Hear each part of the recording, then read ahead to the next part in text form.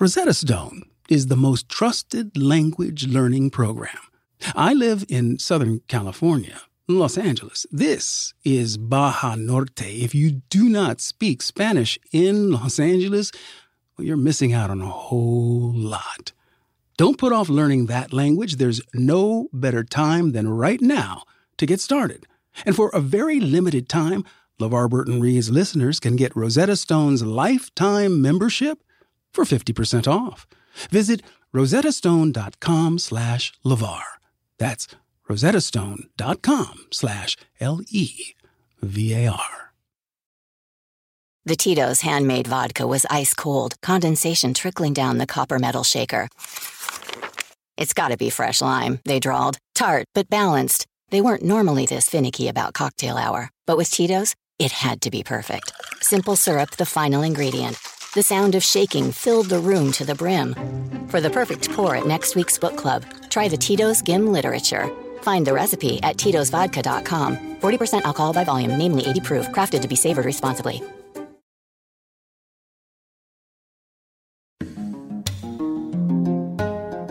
LeVar Burton Reads is supported by Audible.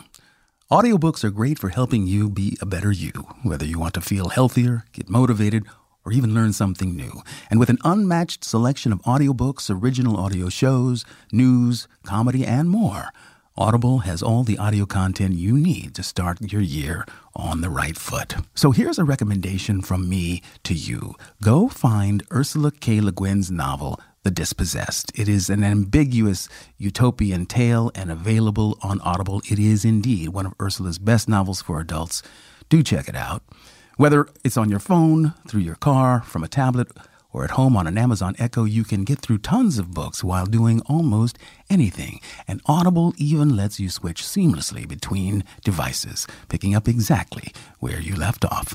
You can start a 30-day trial and your first audiobook is free.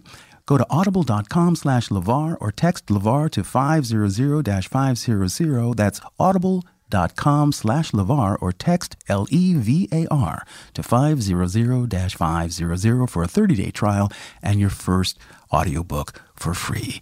You can do it with audiobooks. You probably know Vox. They take all that noise about news, policy, culture, and everything that matters and make it into perfect explainers. Now, Vox has a new daily news podcast, Today Explained, and it's joining us here on the Stitcher Network.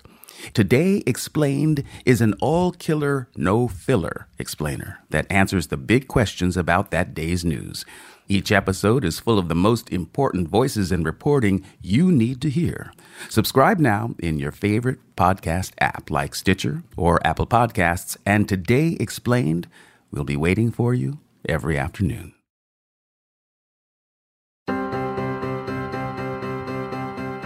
Hi, I'm LeVar Burton, and this is LeVar Burton Reads. In every episode, I handpick a different piece of short fiction and read it to you. The only thing these stories have in common is that I love them, and I hope you will too. Today, I'm reading a story called Furry Night by Joan Aiken. You can find it in her collection of short stories called The People in the Castle from Small Beer Press.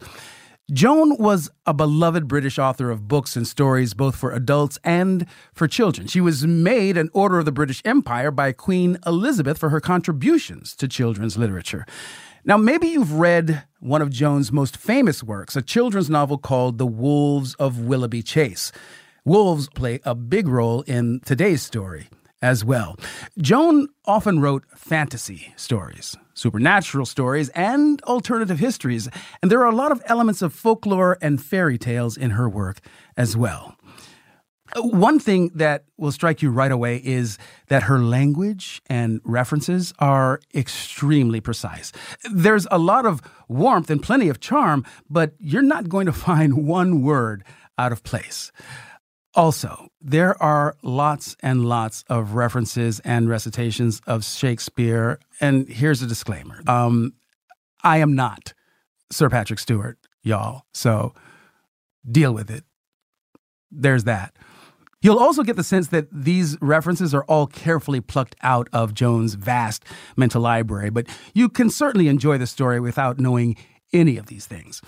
Now, the story is sort of grounded, but it's very fantastic and wholly inventive. Think maybe of J.K. Rowling's Hogwarts when we hear these descriptions of places and people and the competition that takes place called the furry race.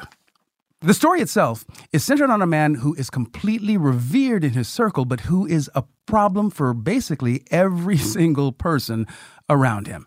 And we'll see in the story how everyone chooses to engage with that problem. So, if you're ready, let's take a deep breath.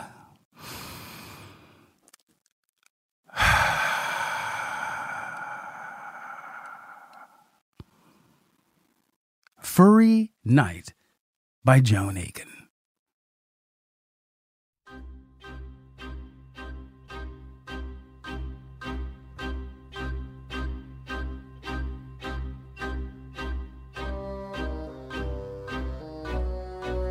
The deserted aisles of the National Museum of Dramatic Art lay very, very still in the blue autumn twilight.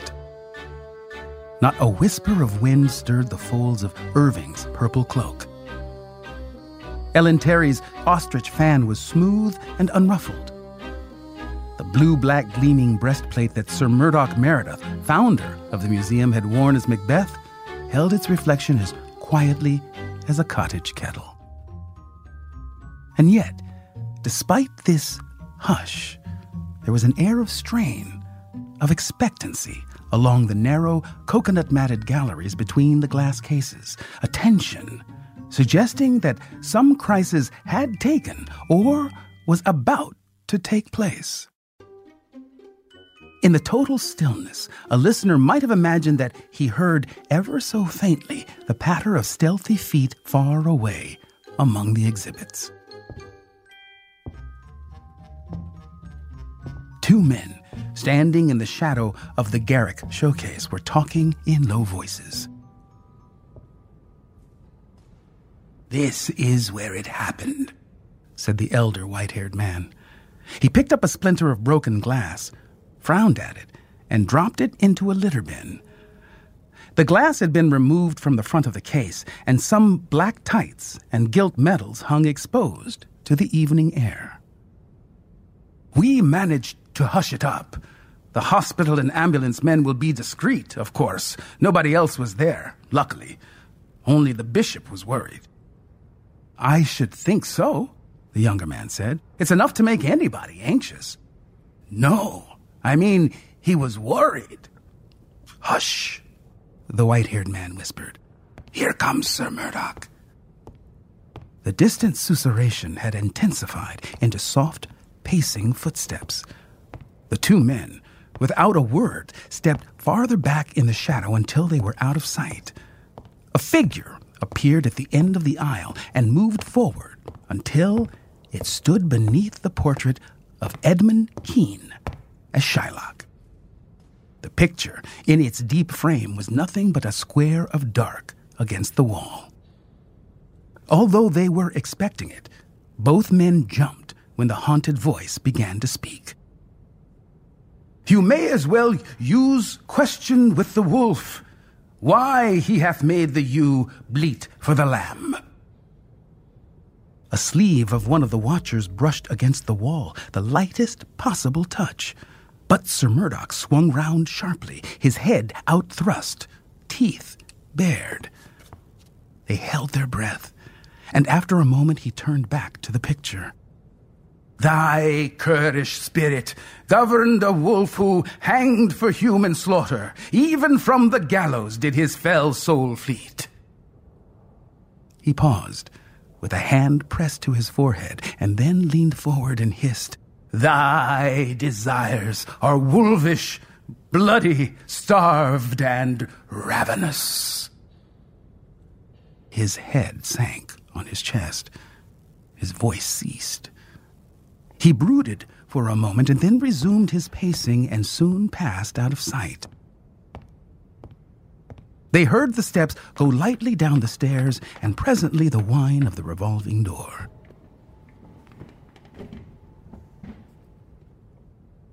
After a prudent interval, the two others emerged from their hiding place, left the gallery, and went out to a car that was waiting for them in Great Smith Street.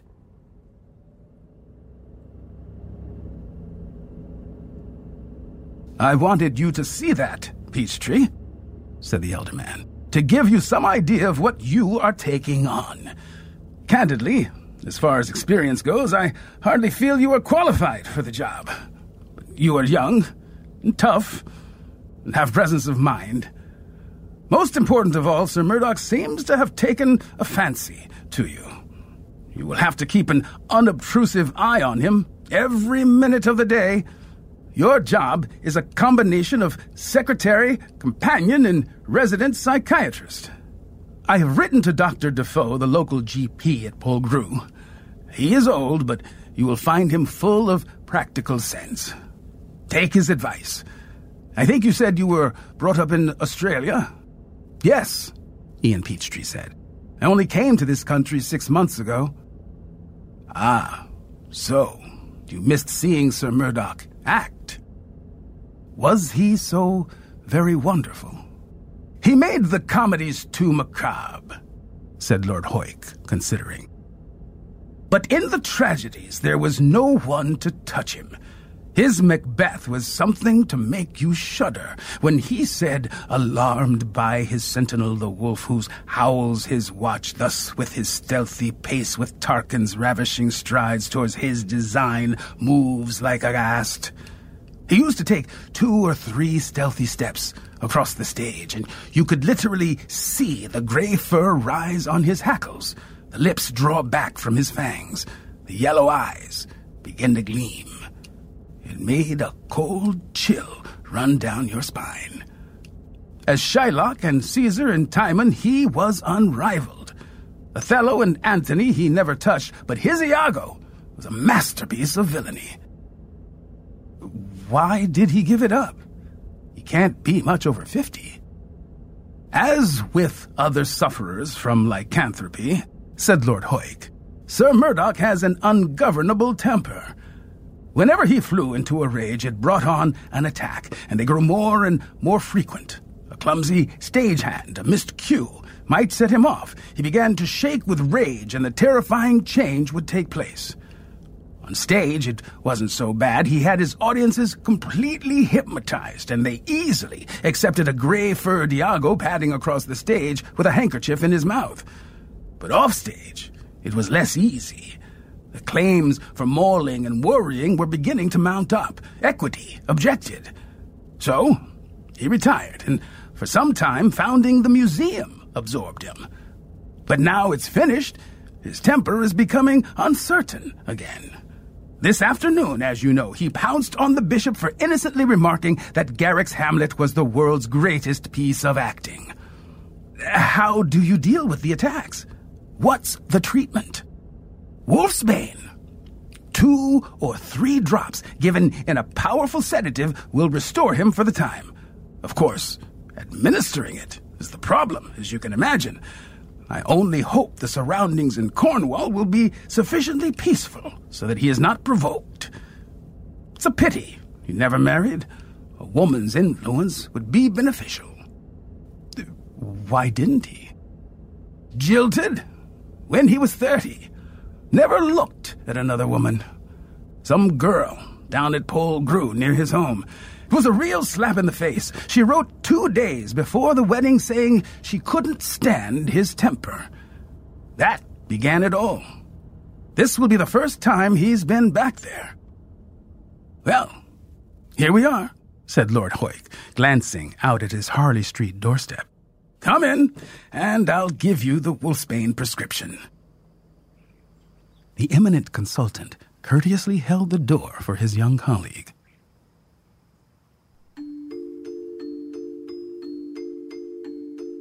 The journey to Cornwall was uneventful. Dr. Peachtree drove his distinguished patient, glancing at him from time to time with mingled awe and affection. With the harassing crawl down the A30, the jam in Exeter, the flat tire on Dartmoor bring on an attack? Would he be able to cope if they did? But the handsome profile remained unchanged. The golden eyes in their deep sockets stayed the eyes of a man, not those of a wolf. And Sir Murdoch talked entertainingly, not at all discomposed by the delays. Ian was fascinated by his tales of the theater. There was only one anxious moment. When they reached the borders of Polgrew Chase, Sir Murdoch glanced angrily at his neglected coverts, where the brambles grew long and wild. "Wait till I see that agent," he muttered, and then half to himself, "Oh, thou wilt be a wilderness again, peopled with wolves." Ian devoutly hoped that the agent would have a good excuse. But the hall, hideous Victorian Gothic barrack though it was, they found gay with lights and warm with welcome. The old housekeeper wept over Sir Murdoch. Bottles were uncorked, the table shone with ancestral silver. Ian began to feel less apprehensive. After dinner, they moved outside with their nuts and wine to sit in the light that streamed over the terrace from the dining room French windows. A great walnut tree hung shadowy above them. Its golden aromatic leaves littered the flagstones at their feet. "This place has a healing air," Sir Murdoch said. "I should have come here sooner." Suddenly, he stiffened. "Hudson!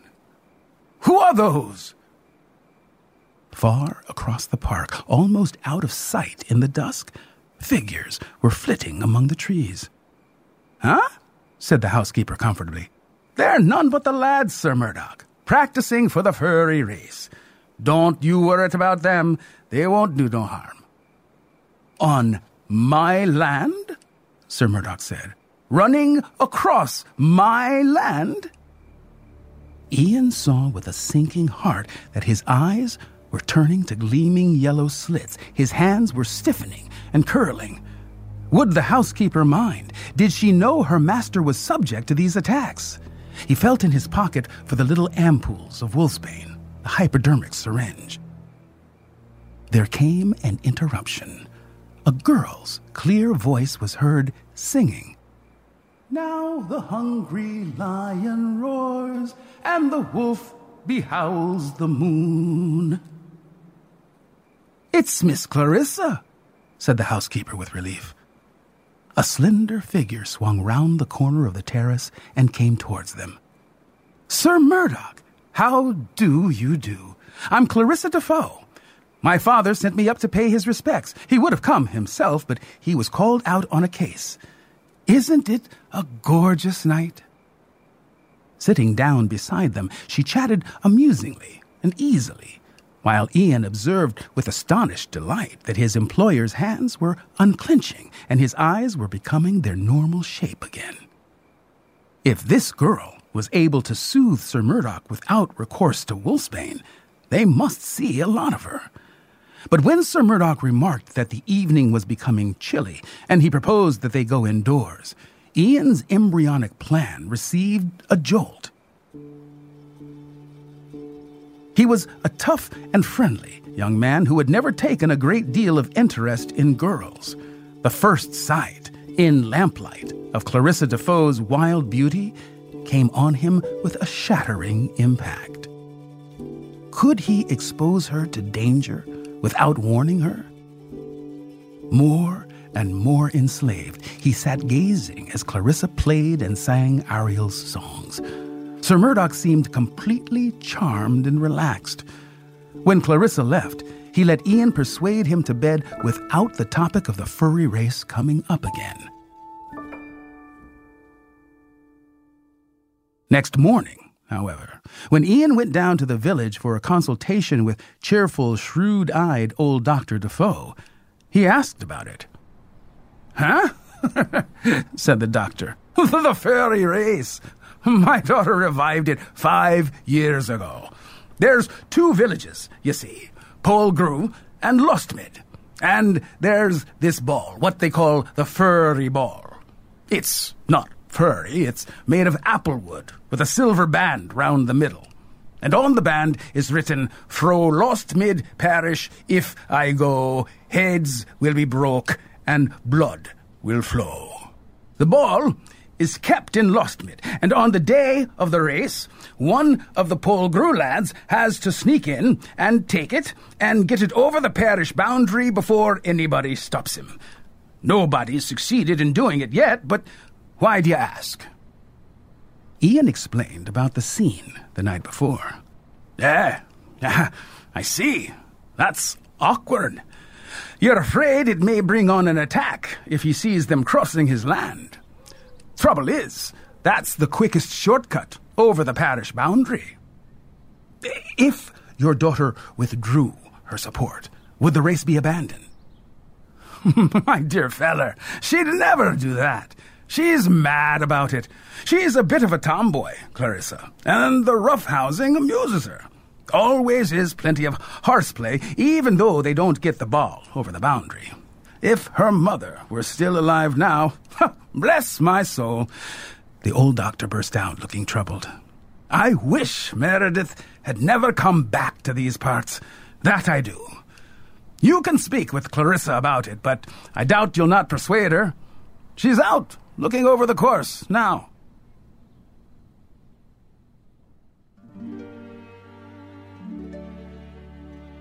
The two villages of Lostmid and Polgru lay in deep adjacent glens, and Polgru Chase ended on the stretch of high moorland that ran between them. There was a crossroads and a telephone box used by both villages. A spinney of wind-bitten beeches stood in one angle of the cross, and Clarissa was thoughtfully surveying this terrain. Ian joined her, turning to look back towards the hall and noticing with relief that Sir Murdoch was still, as he had been left, placidly knocking a ball around his private golf course. It was a stormy, shining day.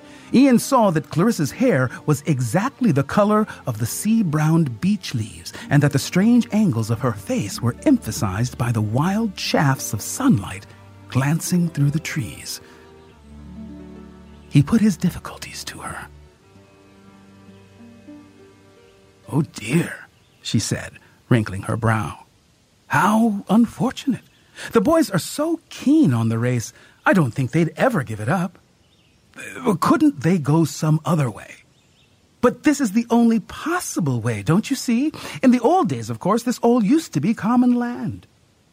"Do you know who the runner is going to be? The boy with the ball?" Ian asked, wondering if a sufficiently heavy bribe would persuade him to take a longer way around. But Clarissa smiled with innocent topaz eyes. "My dear, that's never decided until the very last minute, so that the Lostmidians don't know who's going to dash in and snatch the ball. But tell you what we can do. We can arrange for the race to take place at night, so that Sir Murdoch won't be worried about the spectacle. Yes, that's an excellent idea. In fact, it will make it far more exciting. It's next Thursday, you know." Ian was not at all sure that he approved of this idea, but just then he noticed Sir Murdoch having difficulties in a bunker. A good deal of sand was flying about, and his employer's face was becoming a dangerous, dusky red.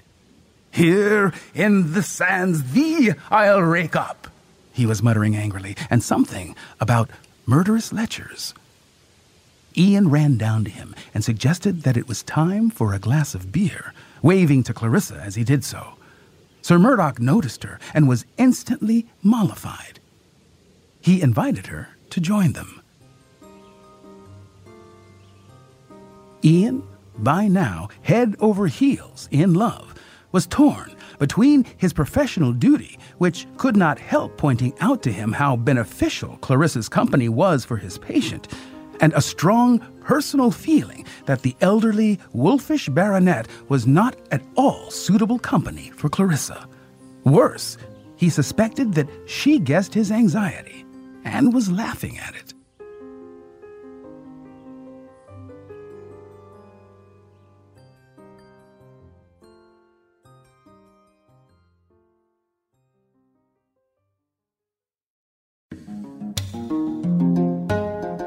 LeVar Burton Reads is supported by Audible. Audiobooks are great for helping you be a better you, whether you want to feel healthier, get motivated, or even learn something new. And with an unmatched selection of audiobooks, original audio shows, news, comedy, and more, Audible has all the audio content you need to start your year on the right foot. Now, I mentioned Ursula K. Le Guin's novel Dispossessed to you. It's a science fiction tale elegantly written that explores political theory and individual freedom. It's narrated by Don Leslie, and it will definitely keep your brain percolating, whether it's on your phone, through your car, from a tablet, or at home on an Amazon Echo. You can get through tons of books while doing almost anything. And Audible even lets you switch seamlessly between devices, picking up exactly where you left off. You can start a 30-day trial, and your first audiobook is free. Go to audible.com/LeVar or text LeVar to 500-500. That's audible.com/LEVAR or text LeVar to 500-500 for a 30-day trial and your free first audiobook. You can do it with audiobooks. Now, let's get back to our story.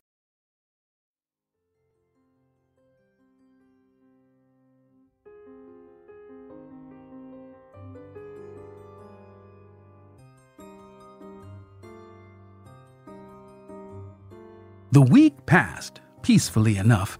Sir Murdoch summoned the chairman of the 2 parish councils and told them that any trespass over his land on the day of the furry race would be punished with the utmost rigor. They listened with blank faces.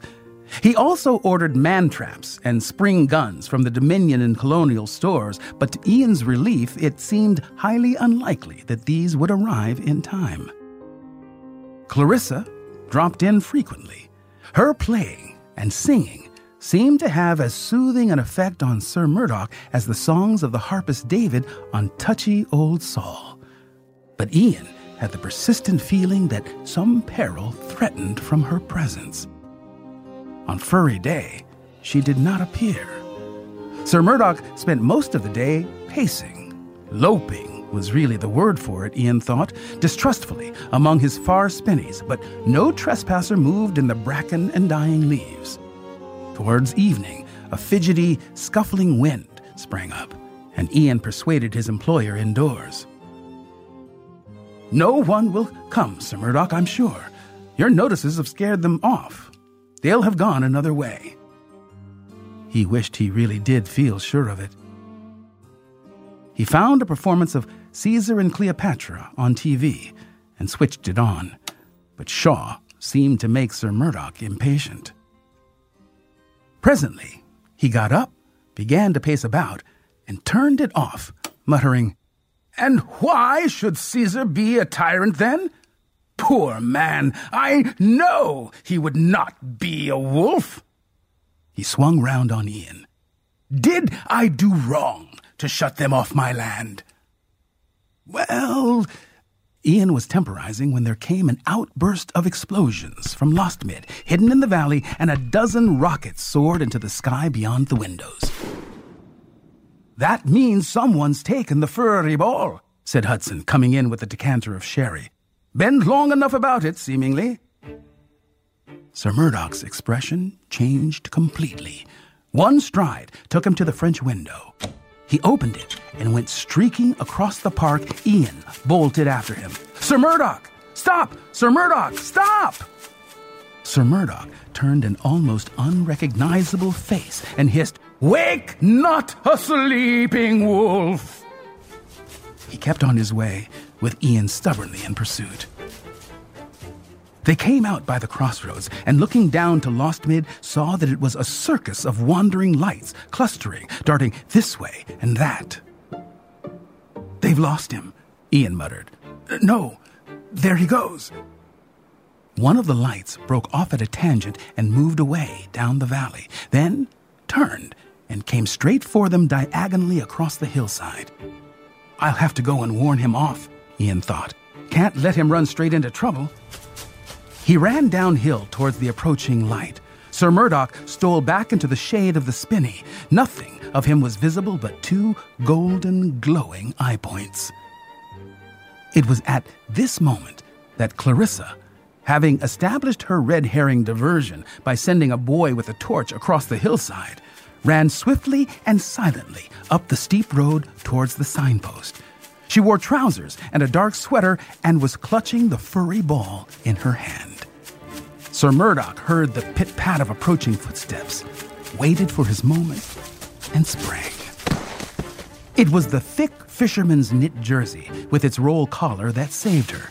They rolled over and over, girl and wolf entangled, and then she caught him with a blow on the jaw with the heavy applewood ball, dropped it, scrambled free, and was away.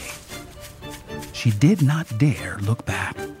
She had a remarkable turn of speed, but the wolf was overtaking her. She hurled herself into the telephone box and let the door clang to behind her. The wolf arrived a second later. She heard the impact as the gray, sinewy body struck the door, saw the gleam of teeth through the glass. Methodically, though with shaking hands, she turned to dial.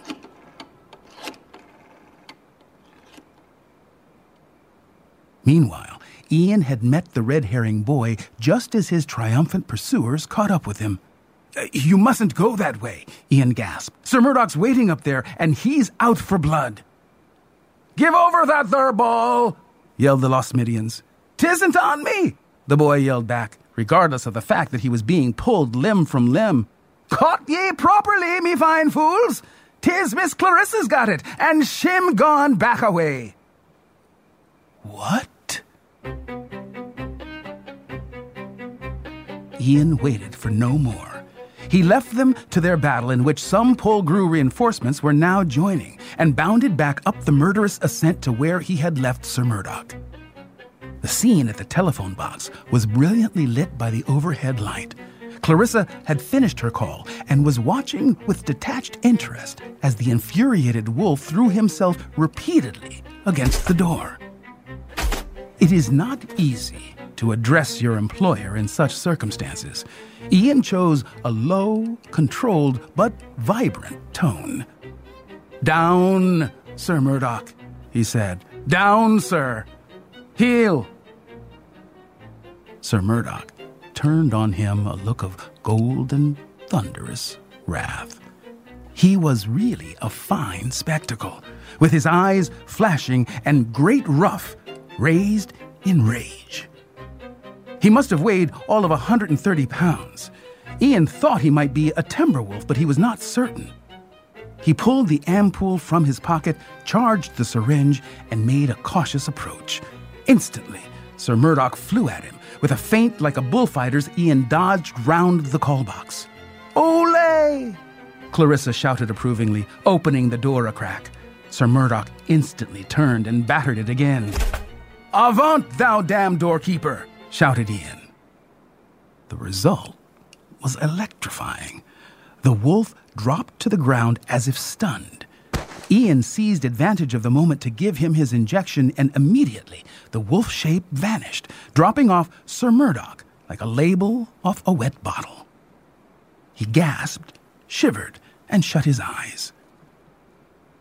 Where am I? He said presently, opening them again. Ian took his arm gently, led him away from the door, and made him sit on a grassy bank. You'll feel better in a minute or two, sir, he said, and since Shakespeare seemed so efficacious, added, The cure whereof, my lord, 'tis time must do. Sir Murdoch weakly nodded. Clarissa came out of her refuge. Are you all right now, Sir Murdoch? She asked kindly. Shall I sing you a song? All right. Thank you, my dear, he murmured. What are you doing here? And he added to himself, I really must not fly into these rages. I feel quite dizzy. Ian stepped aside and picked up something that glinted on the ground. What's that? Asked Sir Murdoch with awakening interest. It reminds me. May I see it? Oh, it's my medallion, said Clarissa at the same moment. It must have come off. Her voice trailed away. They both watched Sir Murdoch. Deep, fearful shudders were running through him. "Where did you get this?"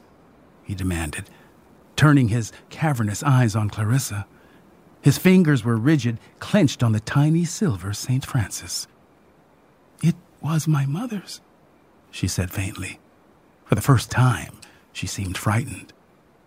"Was her name Louisa?" She nodded. "Then your father—" "Here comes my father now," said Clarissa with relief. The gnarled figure of the doctor was approaching them through the spinney. Sir Murdoch turned on him like a javelin. "O thou foul thief!" he hissed. "My lost Louisa, stolen from me and corrupted by spells and medicines." "Oh, come," said the doctor equably, never slowing his approach, though he kept a wary eye on Sir Murdoch. "I wouldn't put it quite like that. She came to me. I was quite looking forward to bachelorhood." "For the which I may go the finer, I will live a bachelor," murmured Ian calmingly. "And I'll tell ye this, Sir Murdoch," Dr. Defoe went on, tucking his arm through that of Sir Murdoch like an old friend. "You were well rid of her." He started strolling at a gentle but purposeful pace back towards the hall, and the baronet went with him doubtfully. "Why is that?" Already Sir Murdoch sounded half convinced, quiescent. "Firstly, my dear sir, temper. Out of this world. Secondly, macaroni cheese. Every night until one begged for mercy. Thirdly, unpunctuality. Fourthly, long, horrifying dreams, which she insisted on telling at breakfast." Pursuing this soothing therapeutic vein, the doctor's voice moved farther away, and the two men were lost in the shadows. "So, that's all right," said Clarissa on a deep breath of relief. "Why, Ian!" Pent-up agitation was too much for him. He had grabbed her in his arms like a drowning man. "I was sick with fright for you," he muttered into her hair, her ear, the back of her neck. "I was afraid. Oh, well, never mind." "Never mind," she agreed. "Are we going to get married?" "Of course." "I ought to find my furry ball," she said presently. "They seem to be having a pitched battle down below. There's a good chance of getting it over the boundary while everyone's busy." "But Sir Murdoch—" "Father will look after him." She moved a few steps away and soon found the ball. "Come on, through the wood is quickest. We have to put it on the Polgrue churchyard wall." No one accosted them as they ran through the wood. Fireworks and shouting in the valley suggested that Lost Mid and Polgrue had sunk their differences in happy saturnalia. "Full surgery tomorrow," remarked Clarissa, tucking the furry ball into its niche. "Won't someone be surprised to see this?" When Ian and Clarissa strolled up to the terrace, they found Sir Murdoch and the doctor amiably drinking port. Sir Murdoch looked like a man who had had a festering grief removed from his mind.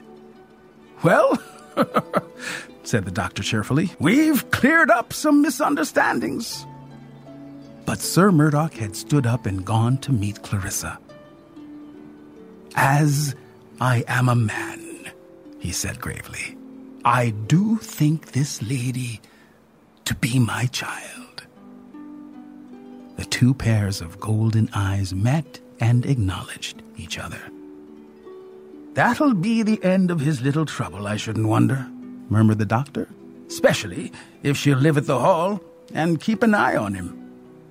But she's going to marry me. All the better, my dear boy, all the better. and glad I shall be to get rid of her, bless her heart." Ian looked doubtfully across the terrace at his future father-in-law, but he recalled that wolves are among the most devoted fathers of the animal kingdom. Sir Murdoch was stroking Clarissa's hair with an expression of complete peace and happiness. Then a thought struck Ian. If he's her father... But Dr. Defoe was yawning. "I'm off to bed. Busy day tomorrow." He vanished among the dark trees. So they were married and lived happily at the Hall. Clarissa's slightest wish was law. She was cherished equally by both father and husband, and if they went out of their way not to cross her in any particular, this was due quite as much to the love they bore her as to their knowledge that they had dangerous material on their hands.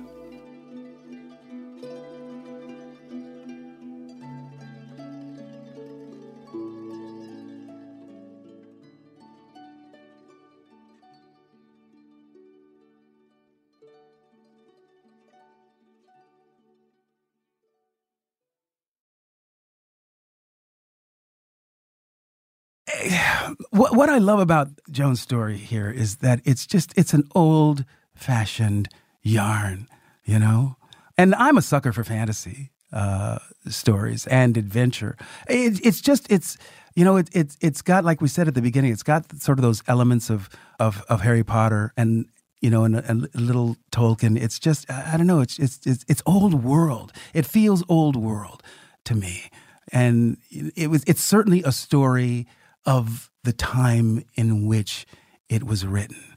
And I feel that time period when I read this story. I'm sort of thrown back into a time and a place and culture that simply doesn't exist on this planet anymore. Not even in Britain. It really doesn't exist anymore. And it's nice to visit.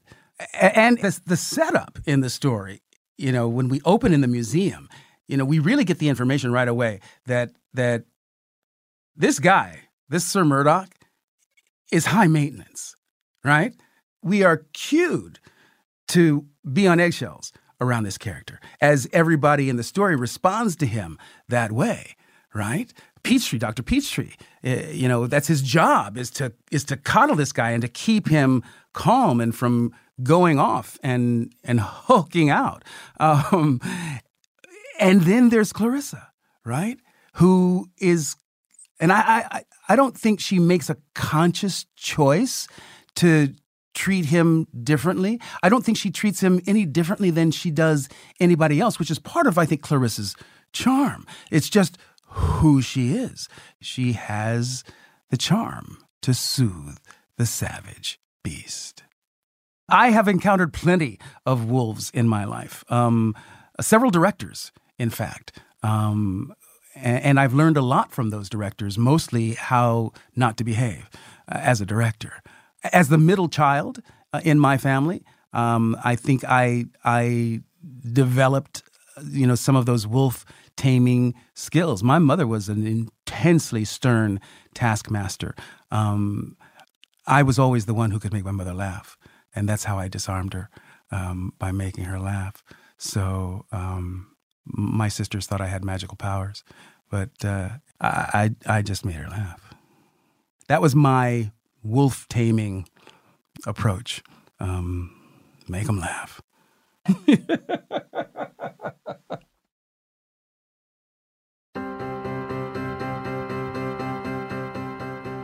Our producer on this episode of LeVar Burton Reads is Julia Smith. Our assistant producer is Audrey Ngo. Editing and sound design by the very talented Adam Dybert. And as always, thank you to the effervescent Matt Gorley. And we are so grateful to our friends at Little Everywhere for their help in producing this episode.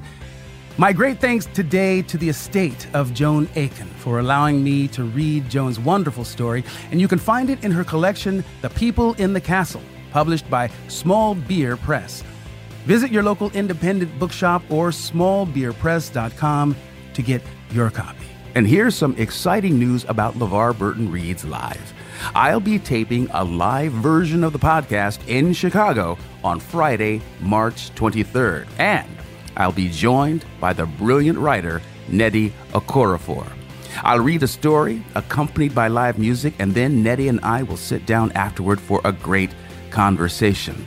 It's part of WBEZ's Podcast Passport. So go to wbez.org/events to get your tickets. And if you don't live in Chicago, I'll be announcing more live tour dates this week. So keep your eyes peeled for those. And please, if you love the show and want to help other people find it, give us a rating or a review on Apple Podcasts. And while you're there, leaving a review, why not go ahead and suggest a story for the show? Because I have loved hearing your thoughts about the podcast. We'll be back next week with another hand-picked story. Or, if you can't wait that long, listen to the next episode right now on Stitcher Premium. Go to stitcherpremium.com/LeVar, or if you're listening in Stitcher, just tap the menu button in your app and select Premium, and you'll get 1 month for free. LeVar Burton Reads is a production of Stitcher. Our executive producers are Chris Bannon and Jenny Radelet. I'm LeVar Burton, and you can find me on Twitter at LeVar Burton and LeVar.Burton on Instagram. I'll see you next time, but you don't have to take my word for it.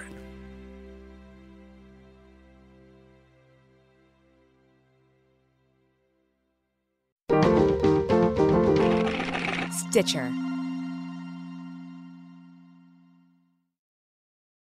I'm Sean Rameswaram, the host of Today Explained, a new show from Vox. It's an all-killer, no-filler daily news explainer that'll answer all the questions you ask yourself about the news. Our show's going to explain the news every way we know how. Clips, trips, radio drama, maybe even a song. We're gonna drop it for the dinner bell every afternoon, but not on the weekend. The music comes fast, so we keep it spontaneous. Clyde, Cliff, motherfucking Nat Iglesias. Today Explained. Today Explained. She was warned. Nevertheless, she persisted. Gordy, I hope there are tapes. Alternative facts. Very fine people on both sides. Reclaiming my time. Fire and fury. When nobody ever has to say, me too, again. Today Explained. Today Explained starts February 19th. Subscribe now in Stitcher, Apple Podcasts, or wherever you listen. Reese's Peanut Butter Cups are the greatest, but let me play devil's advocate here. Let's see. So, no, that's a good thing. That's definitely not a problem. Reese's, you did it. You stumped this charming devil. Everyone knows that the best way to tell a good story is over a good drink. Spirit in a Bottle, Tales and Drinks from Tito's Handmade Vodka brings them together. In its first ever cocktail book, Tito's offers fans recipes, mixology tips, and a never-before-seen look at its journey from a one-room distillery to becoming America's favorite vodka.